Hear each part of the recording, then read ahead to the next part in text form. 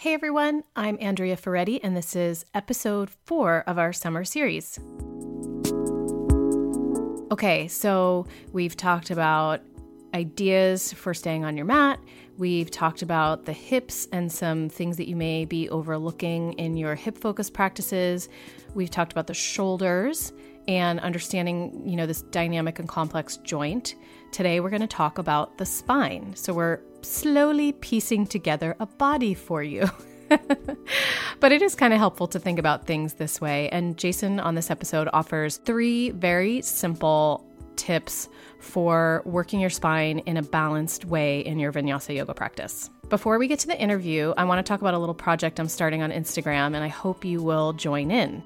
Every week I get really wonderful emails from some of you out there, and it made me think that it would just be wonderful to share some of this stuff with the community a little more. So here's my idea for how to do that.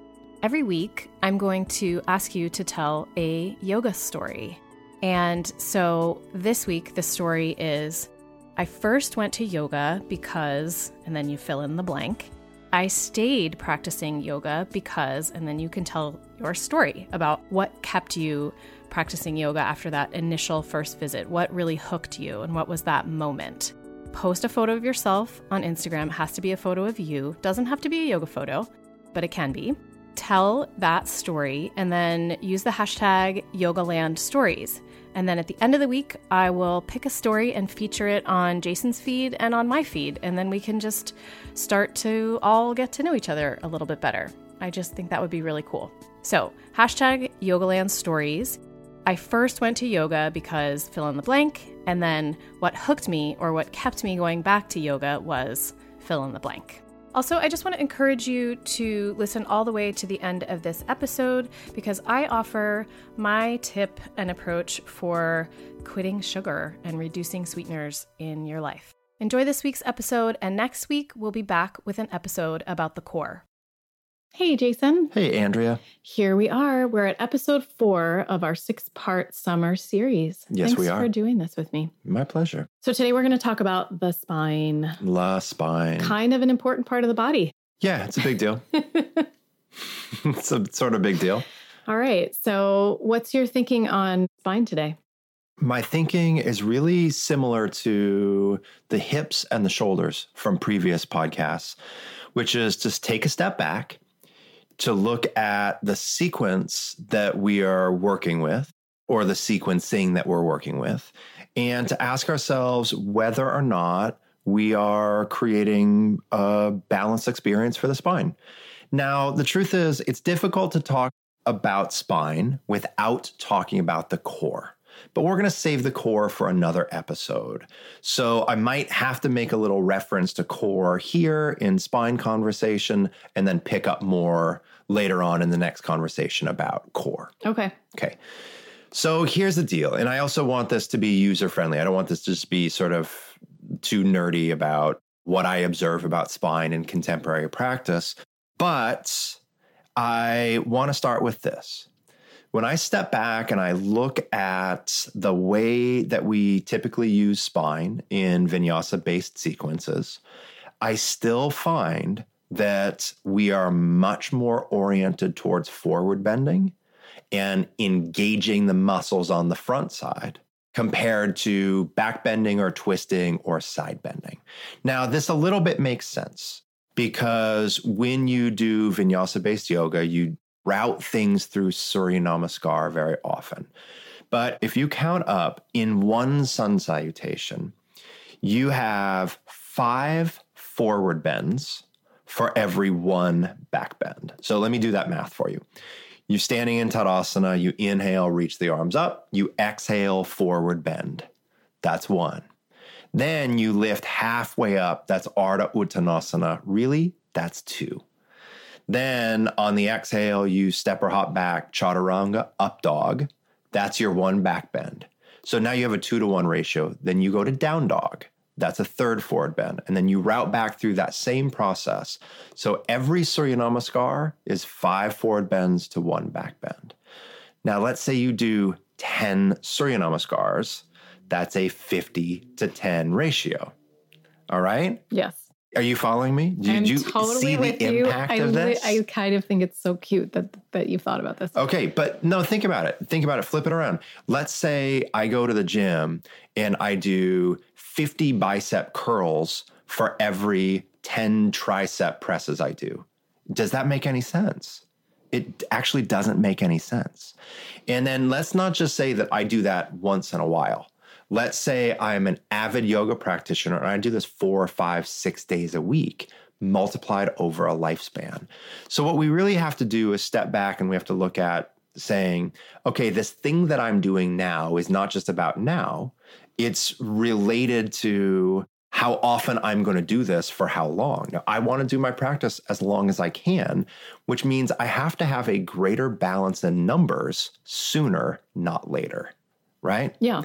Okay, so here's the first tip, which is in your sun salutations, make sure in Ardha Uttanasana, that inhale, lift halfway up, that you come actually halfway up. Come high enough up that your spine moves into extension. And so oftentimes what's happening is people will, they'll do the forward bend, they'll inhale, lift halfway up, but they won't actually lift halfway up because their hamstrings are too tight. Think about Ardha Uttanasana. Ardha means half. So half of your Uttanasana. So if I am pressed against my shins in Uttanasana, then half of that Uttanasana means I'm coming up at minimum. So my entire torso is parallel to the floor. If my Uttanasana is not pressed against my shins, which it's not, then I need to be coming up so my torso is higher than my pelvis. Ardha is half, not a fraction of. So for me, this is the number one tip. All the Ardha Uttanasanas lift high enough that your entire spine comes into a light spinal extension, a back bend. This is going to tie in really well to the hamstring conversation we had earlier in the hips conversation that we had, where I said that we overstretch the hamstrings relative to how much we contract them. In Ardha Uttanasana, when you lift halfway up, when you come all the way into extension, then you are strengthening your hamstrings, not just stretching them. But you do have to make sure you're not overly anteriorly tilting the pelvis while you do that, right? Not overly, no, but I believe that it should feel like locust, that you want to come up till the spine is in a mild back bend. And the hamstrings are slightly engaged. Yeah. The hamstrings are strongly engaged. That's why I'm just clarifying that because for someone like me who has exceedingly flexible hamstrings, I didn't know to engage my hamstrings in a forward bend. Well, your hamstrings will engage if you lift the spine and the pelvis high enough. They will engage. They can't not. It's like doing a deadlift. They can't not. It's not going to be to the same degree of doing like a hamstring curl, but it's going to be an isometric, eccentric contraction of the hamstrings if you lift high enough. Okay. I would say that for people who are just really hypermobile, they would be able to get a little extension in their spine and perhaps not get that engagement. It's a cue that you should think about.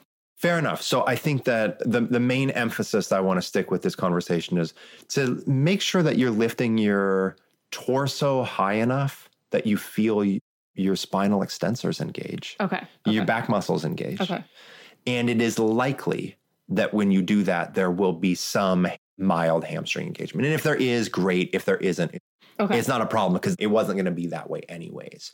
When you lift high enough, the nice thing about this is that you're strengthening spine. So this is taking us back to this conversation that is really showing up for both of us now that we're solidly entrenched in our 40s, right? Which is we can't really take strength and conditioning for granted. And in Vinyasa-based yoga, there's so much stretching, there's so much pulling on the back side of the body and on certain regions of the body that do we want to stop that stretching? I don't want to stop it, but that means it's incumbent upon me to do the technical work that is also strengthening and stabilizing those tissues. So since you're already doing Surya Namaskar, make sure in each Ardha Uttanasana that you're coming high enough that the spine goes into a little bit of extension. For all the people that I work with, for all the people that I train, I can't tell you the amount of, especially really flexible women that I work with, that this is a huge light bulb that goes off for keeping their back body, their posterior chain, a little bit more engaged. As much as I advocate for locust and prone back bends, we're still not going to do that much of them in a flow. But how many times do you do Ardha Uttanasana in a flow if you're routing everything through Surya Namaskar? To me, this is like, it's the lowest hanging fruit. It is a total no-brainer, and it is so good for bringing strength and tone to the backside. Cool. Big time. All right. Yeah. Great. Yeah. Tip number 2, having to do with rotation. Now, we'll talk a little bit about this when it comes to core. Like I said, I have to have some reference for core when we work with spine because they run together so intimately. But one of the things that I've been liking doing in especially twisting lunging poses is hovering. Let's say I'm doing a crescent lunge twist to the right. So revolved side angle pose to the right. My right leg's forward, my left leg's back. My hands are in prayer. I'm taking my left elbow to my right knee. One of the things that I've been doing a lot lately is hovering the elbow above the knee for a couple of breaths before the elbow comes in contact with the knee. And what that is requiring and what that's doing is that's obviously going to engage my leg and hip muscles more. It's also engaging and therefore strengthening the rotational muscles of core and the rotational muscles of spine. When you go straight elbow to knee, now there's nothing wrong with just going elbow to knee and engaging core and twisting from there. But what I find with myself and my students is that if I hover the elbow a little bit above the knee for a breath or two, it requires all of those rotational muscles of core and the rotational muscles of spine to engage.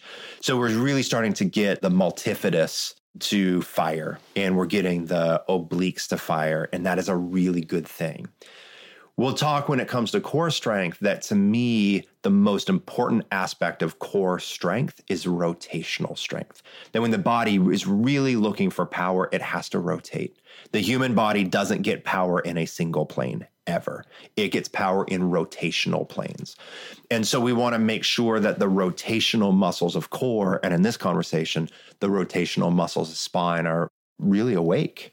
Cool. Yeah, I like that one. Yeah. I find it works really, really well. And I think I first got this from a class that I did with Catherine Budig on Yoga Glow. And I don't even know if this is what she was thinking of, but it worked out that way. She was doing it with Parivrtta Utkatasana. Oh. And just sort of going back and forth. And it worked really well. And so I started to adapt that. And I thought about it first in the context of abdominal core, but then I started to realize how truly valuable this was for spine. Yeah, for getting that fired up. Absolutely. Mm-hmm. Yeah. I can feel the burn as I think about it. Oh, I'm so glad I made you laugh. I'm an easy target. I think you're really funny. Yeah. It's still a great pleasure to make you laugh, though. Good. It's like making my mom laugh. Yeah. Just never gets old. Good.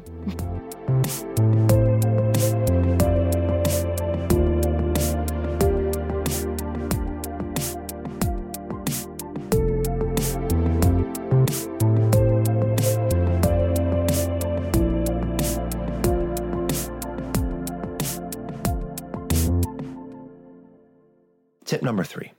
More face down back bends.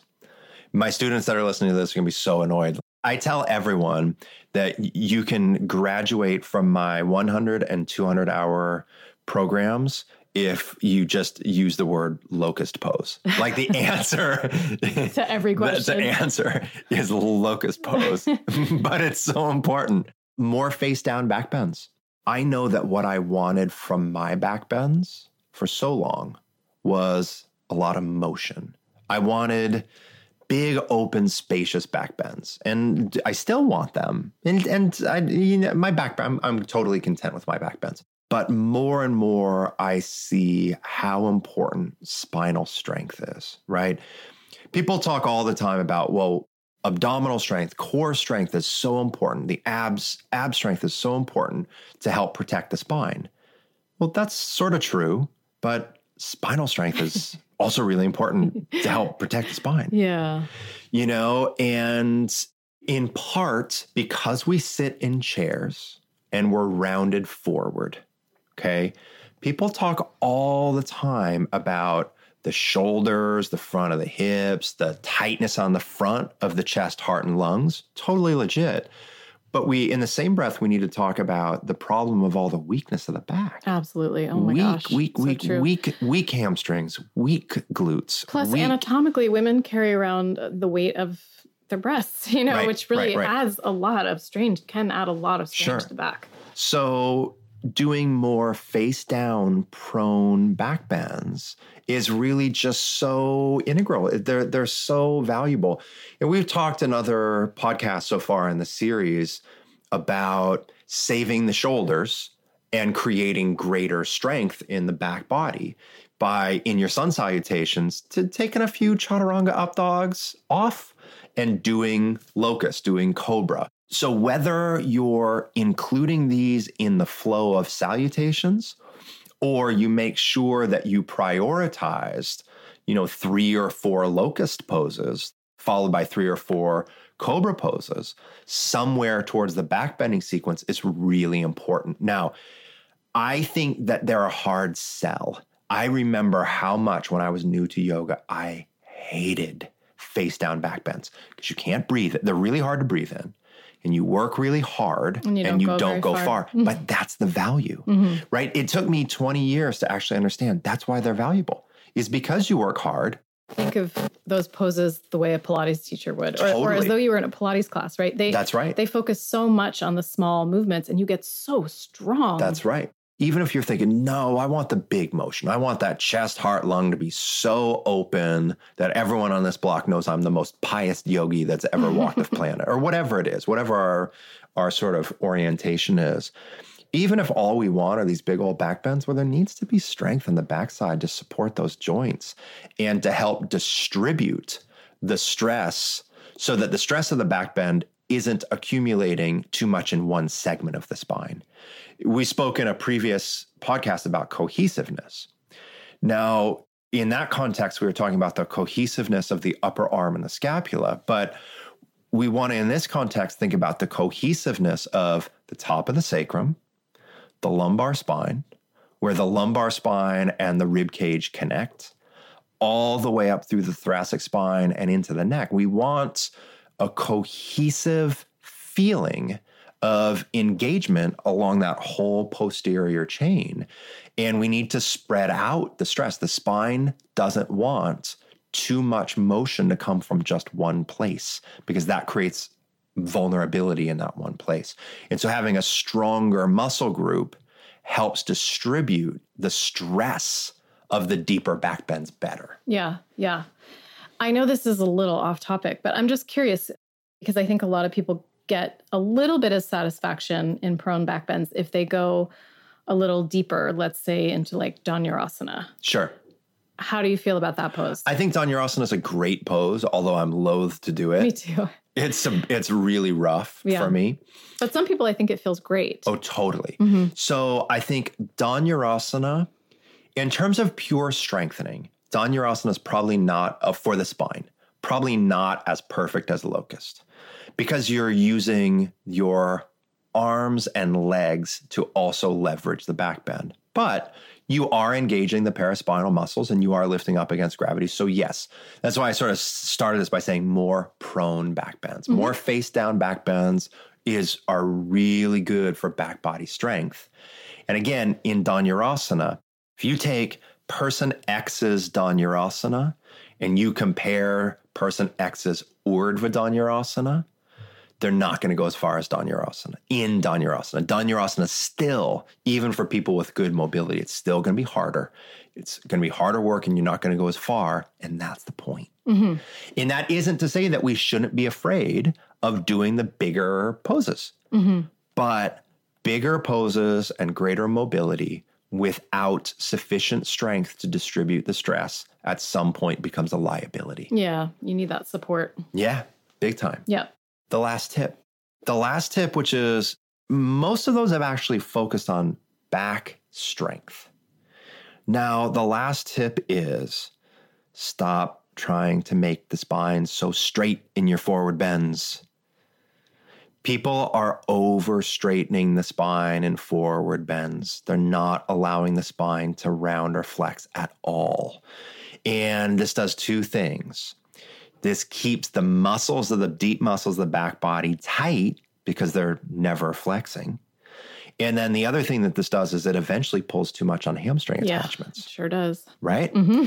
Now, the difficulty is people with highly limited forward bends should be focusing on straightening the spine.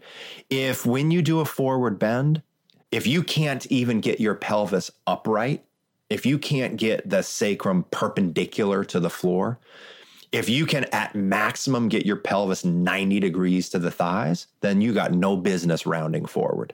Because when you round the spine even a little bit, it's going to tilt the pelvis back, right? Yep. But for people like you, or even people like me in forward bends, yes, when the pelvis rotates forward over the femurs so that the angle of the sacrum is rotated past that 90-degree angle, then at some point, and really the way I qualify it is, you want about a child's pose amount of spinal rounding, right? I'm not saying a cat pose. I'm not saying, blow the spine back, but I'm saying I see so many people who have these deep forward bends who keep trying to straighten their spine out more and more and more and more and more. In that, it's really feeding into the psychology of never enough. But like, if your body is against your legs, like, take a break. You know what I mean? Like, then start working on if you want things to be difficult, start to work on the leg behind the head poses. That's why we have harder poses. But when you really max out so that your torso is close to your legs, then let there be a little bit of a child's pose-like feeling to the body. When I teach this in class or in my trainings, I show people me doing child's pose with my spine straight, my shoulders off the ground, my head off the ground. I say, do you think like this is a good child's pose? And they're like, no, of course it's terrible. I say, why? My spine's straight. And they're like, well, yeah, but it's not restful. It's not calming. It's not soothing. And so then I do the same thing in Paschimottanasana. I say, well, what do you think about this in Paschimottanasana? And people are like, oh, yeah, well, that's good. And it doesn't make sense, because what we want in our forward bends is not just to stretch the back body. What we want is to find some sheltering. We want some quiet. We want some surrender. We want some softening. We want some yield. We want some tempering of the nervous system. And that's not going to happen as readily if we're fighting to get another millimeter of length through the anterior spine. So I want to qualify this one more time, even though I've already said it, which is when people are tighter, they have no business rounding their back, because when they round their back, they're going to tilt their pelvis backward over the femurs, and it's going to stress the lumbar.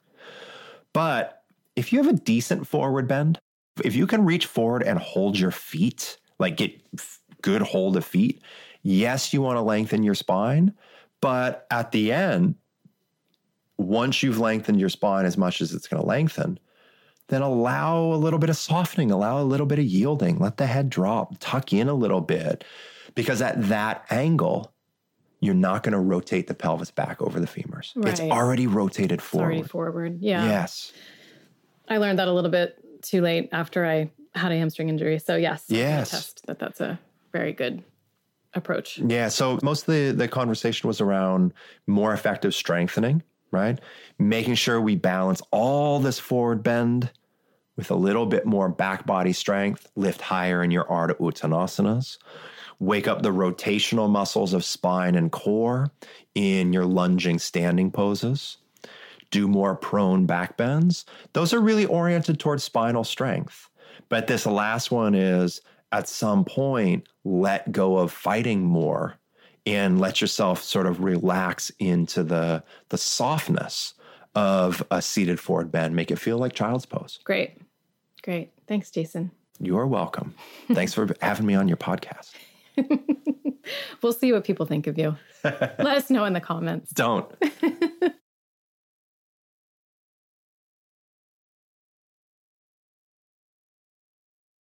Hello, Andrea. Hi. The tables have turned. Yes. I'm the interviewer. I'm ready. You feel good about this? I'm ready, yeah. So we're talking about a tip. We're going to have you give a tip or a little bit of a thought. And I have a question for you. This is from an observation, which is you have done a remarkable job over the past couple of years with minimizing your sweet tooth. I don't even know if when we go to the restaurant, you ask to see the dessert menu. Yeah, actually you do. Not most of the time, I do not. Okay. No. Anyways. That's my tip. And next you should week. bring that up. Yeah. No, but you really have really significantly reduced your sugar intake until we had that box of dark chocolate peanut butter cups given to us. Oh my gosh, you cannot even put that on me, dude. No, I know. You ate like 95% You know what? of those. Sorry. All right. So anyways, moving on. You have really reduced your sugar intake. Yep. And I want to know, how have you done it? Are you like white knuckling through it? No. Is there strategy? Yeah. And what's up? Yes. Yeah, it's been a couple years that I've been working to reduce it. And I go through phases where sometimes I adhere to it better than others. I have gone through phases where I have had absolutely no refined sugar. And I'm not quite there anymore. When you say phases, you mean like 6-minute periods of time? Exactly. No, but my approach now is like I try to be as reasonable as possible while sticking to, my goal. I had just happened to think for my body and for what I've been through and for my age that the less sweeteners and especially refined sugar I have, the better. And I do feel better as well. So my tip, I have so many tips. And in fact, I have a whole blog post about it, which is a few years old and I should update it. Can you link it to this? Yeah, I'll link to it in the show notes. And I will, depending on what people think, I might even just do a whole episode about sugar. But there's a couple things that come to mind. The first thing that comes to mind is that I think that it is so much easier to think about creating a good habit rather than getting rid of a bad habit, right? So it's just perception, but instead of thinking it's not just perception. Yeah, instead of thinking like, oh my God, I can't have sugar. I can't have my favorite thing. I can't look at the dessert menu at the restaurant. I try to think of my food as just nourishing myself. So that's just how I approach all of it now. It's just like, and what is nourishing to me? Nourishing is if I feel satisfied after a meal. So satiety is a big deal. And if it tastes really good, Yeah. So that's like a really broad stroke, but that's just how I approach everything. Like I don't try to think of it as lack. I try to think of it as gaining something else. Yeah, gaining something else. It's making me think the first time I heard the concept of food as medicine, having grown up in the Midwest, like a straight up Midwesterner, I just thought this was literally the most absurd statement ever, My right? little cynic. Oh my God, right? I have downgraded from a pure cynic to skeptical. Yeah, right? that's true. Totally. But now I totally get it. Now I totally get it. So you talking about it as nourishment, I think makes even more sense to me than thinking about it as medicine in terms of how I relate to the language. Yeah. Yeah, I like it too. It just sounds cozier. Yeah, it is. Okay. And then I guess another thing I would say is that change occurs gradually. And so give yourself time, like give yourself, I'm thinking actually of Susan Cain talking about introverts. And she says, give introverts a long runway to warm up. Give yourself a long runway to implement major change in your diet. You don't have to do everything. You don't have to go on one of those 21-day programs where you're not allowed to ever have X, Y, or Z. You could slowly implement things and see how that goes for you. Totally. I'm thinking a little contrarian for a moment. Sure. That sometimes in some situations we need a massive kick in the pants. Yeah. But maybe that isn't sustainable. I mean, I feel That's the thing. You have to make it sustainable. Like I did the kick in the pants. I did the no sugar I did it for a couple months. Yeah. And then it was like, how many Fridays can I go out with all the moms and my daughter where every single person is having ice cream and I don't have a single bite? I couldn't do it. It just was like taking some pleasure out of my life. So I aim to, whatever I'm focusing on in my nutritional profile, I aim to get it right 80 to 90% of the time. Right. That's good. It's a fairly, I'll take a B plus. It's a fairly high bar. I was sort of at best a B plus kind of guy. Yeah, me too. I was B plus A minus. Yeah, totally. Yeah. I'll take B plus. Yeah. When you really say to yourself, like, I am going to get it right 80 to 90% of the time, I'm going to. That's a lot. That's a lot to commit to. It is. And then in the days when someone hands you a piece of cake, like at a birthday party, this happened to me the other day. Did this happen recently? It did. And I was like, oh, I feel so bad just saying no to this piece of cake. I'm just going to have a bite. Then you're not feeling like a failure. Oh, I should give up everything. I can never do this. You know, you don't have all of that negative feedback when you've already allowed for the possibility of a little bit of wiggle room. You have to have wiggle room. I believe you do. Yeah. I believe you do. I'm sure that there are exceptions to the rule where some people have sort of an addictive and extreme enough personality type that you have to be black and white about something. Sure. But probably for most people, having a little bit of wiggle room is the way to go. I think if you want to think about it long-term, long-haul sustainability, that's what's worked for me so far. Gary Taubes is he's a New York Times writer and bestselling author, and he writes about sugar, and he is an absolute no sugar kind of guy because of what happens to the brain and everything like that, and the addiction kind of mechanisms. But I find that I adhere really, really well to a very tiny amount of refined sugar with this way of doing it. And if you want to know, the World Health Organization has recommendations for daily sugar intake, and it's like not much. 6 teaspoons for a woman, and I think 7 for a man. And that may sound like a lot, but it's 25 grams. So if you look at your RX bar or your Kind bar or your whatever, you've probably gotten it just in that. Yeah. And you add some honey into your tea or some, other things like that. And usually I do eat just like tablespoons of sugar. I know. I've noticed that. Yeah. The Pixie Sticks. I have to stop eating Pixie Sticks. We might want to work on that. I don't eat Pixie Sticks, nor do I eat sugar like that. You don't lick it off the table. I've gotten really good, except for, what always throws me off? The hardest things that throw me off of sugar, throw me back into sugar, travel. Which is a time that I try and lock it down. But travel's hard because, especially with travel far away where I get jet lag, like those of you that travel a lot, you know what jet lag hunger is. Where you wake up in the middle of the night, it feels like you haven't eaten in 30 days, right? So for me, snacking when I travel and when I teach for long periods where I need that quick carbohydrate because I have so much focus, I'm losing blood sugar and I need to replenish it quickly. That's a struggle for me. Yeah, those are the two things, travel and teaching. I mean, almost always those go hand in hand.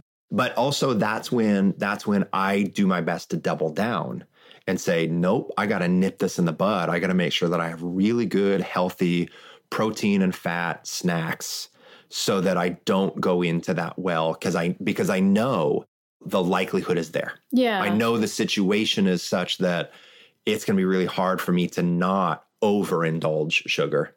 And so I need to be prepared. Yeah, absolutely. I mean, anything that takes you out of your routine definitely can potentially pull you off of your sort of nutrition plan. That's why actually the 80 to 90% rule is helpful there too. Yeah. Because you can just allow for the fact that like we do travel, we do have weird blood sugar moments, we do have just those moments of getting sucked in. Yeah. And another thing to do for those travel moments is, and I think that you already do this, or really you can do this anytime, is once you identify a trigger, like a trigger meal or a trigger situation or a trigger snack, you can create something for yourself that's just a healthier alternative. I know that sounds really basic, but just being as prepared as possible is really what will keep you on track, keep you satisfied, keep you nourished. And that's always what I'm aiming for.